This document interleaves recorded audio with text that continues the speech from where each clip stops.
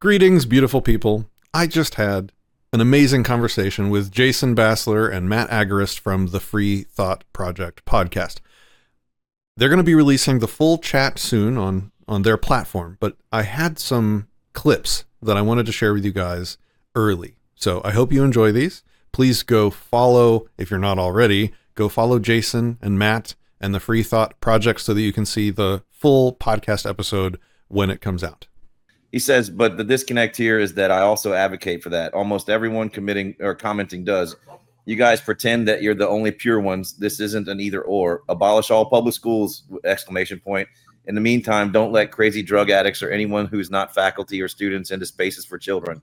There's no contradiction or violation of libertarianism here. It's just not being insane. Yeah, so unfortunately for Dave, insane is another item on his list of things that are just not arguments. So we can't even, like if I wanted to rebut what he just said, I am unable to, because it's just his opinion on how sane something is. Like, I don't care. I can't respond to that. You're not right or wrong. You just said nothing. Okay. Like philosophically, logically, you said literally nothing. Yeah, exactly. It's not truth apt is what a philosopher would say. Right. So,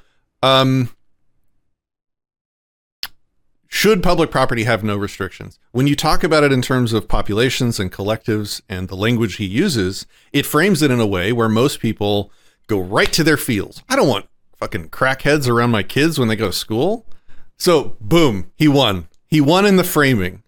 But that's not how property rights disputes are resolved. That's not how libertarian consent and property works. How it would work according to libertarian principle, there would be arbitration. Dave would be the complainant. He would be, in his public school with his kid, and there'd be a crackhead there smoking up in the corner. And he would be like, arbitrator, I'd like to open a case. I object to this homeless man's use of this unowned property or this public school property or this government property. And the arbitrator would say, that's nice. So who are you suing over this complaint? Dave would be like, well, I'll sue the government.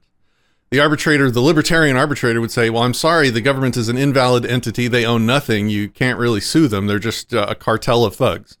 And Dave would be like, oh, no. Okay, well, I'll sue the homeless dude. Arbitrator would be like, oh, okay. Well, what are your damages?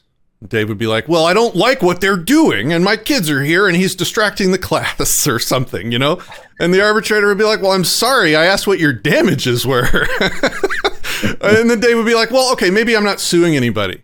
I'm just going to have him physically removed if he doesn't leave. And I want to give him the chance to leave before we get to that. The arbitrator would be like, oh, well, wow, okay, we're escalating things. Who are you going to have remove him, Dave? Dave would be like, well, government agents. Arbitrator would be like, sir, again, that's a criminal cartel. Having them use more stolen resources, the thing that you're claiming gives you a say in that property, having them use more stolen resources to do that would be you becoming a co-conspirator with them. So you become the bad guy. They would be like, oh, fine. Okay, I'll remove him myself then. Arbitrator would be like, oh, okay. Well, what's your standing in the matter of this property? Because you can't just bring a case without standing. What's your standing to be a complainant over this public school property? Dave would be like, well, I was stolen from, and $1 out of the $100 million used to build this building is mine, and I'm going to exert collective control over it. The arbitrator would be like, oh, so you'd like your restitution in the form of ownership over a piece of this property? Which specific 1-by-1 square inch part of this building are you claiming? Dave would be like, well, no. I'm instituting democratic control, which commingles the restitution claims of all the other theft victims in some kind of constructive trust. We then get to vote to control all government property, including this that we're standing on. Arbitrator would be like, oh, wow, that must have been quite an endeavor. Dave Smith would be like, what? Arbitrator would be like, contacting everyone that's been taxed and getting their consent and their signature agreeing to collectivize their claims for return of stolen money and convert it into shares of control over property. How on earth did you get every single person's signature? Dave would be like, what? Arbitrator would be like, I mean, if every single person doesn't consent or even later withdraws their consent, the whole thing falls apart. You don't get to force democratic control of people's stolen property onto them in violation of their consent. So you must have like managed to get literally everyone's consent, right? You did do that, right? They would be like, what? Arbitrator, you have little to no standing for this complaint. Your demand for restitution violates property rights of millions of people. You can either select your one by one square inch section of this school and institute all the borders you want inside that little inch. And if that's not satisfactory, I'm afraid we're done here. Have a nice day. That's how libertarian principles arbitrate these property disputes. You don't get, when you make these grand collectivized claims that involve people crossing the border and everybody in public schools and government, like this obfuscates the property ownership, the title to property, and how it's adjudicated. This is just nonsense. But it's great rhetoric. It convinces tons of people. It's just nonsense. You don't have everybody's consent, but you would need it to do something like this. All right.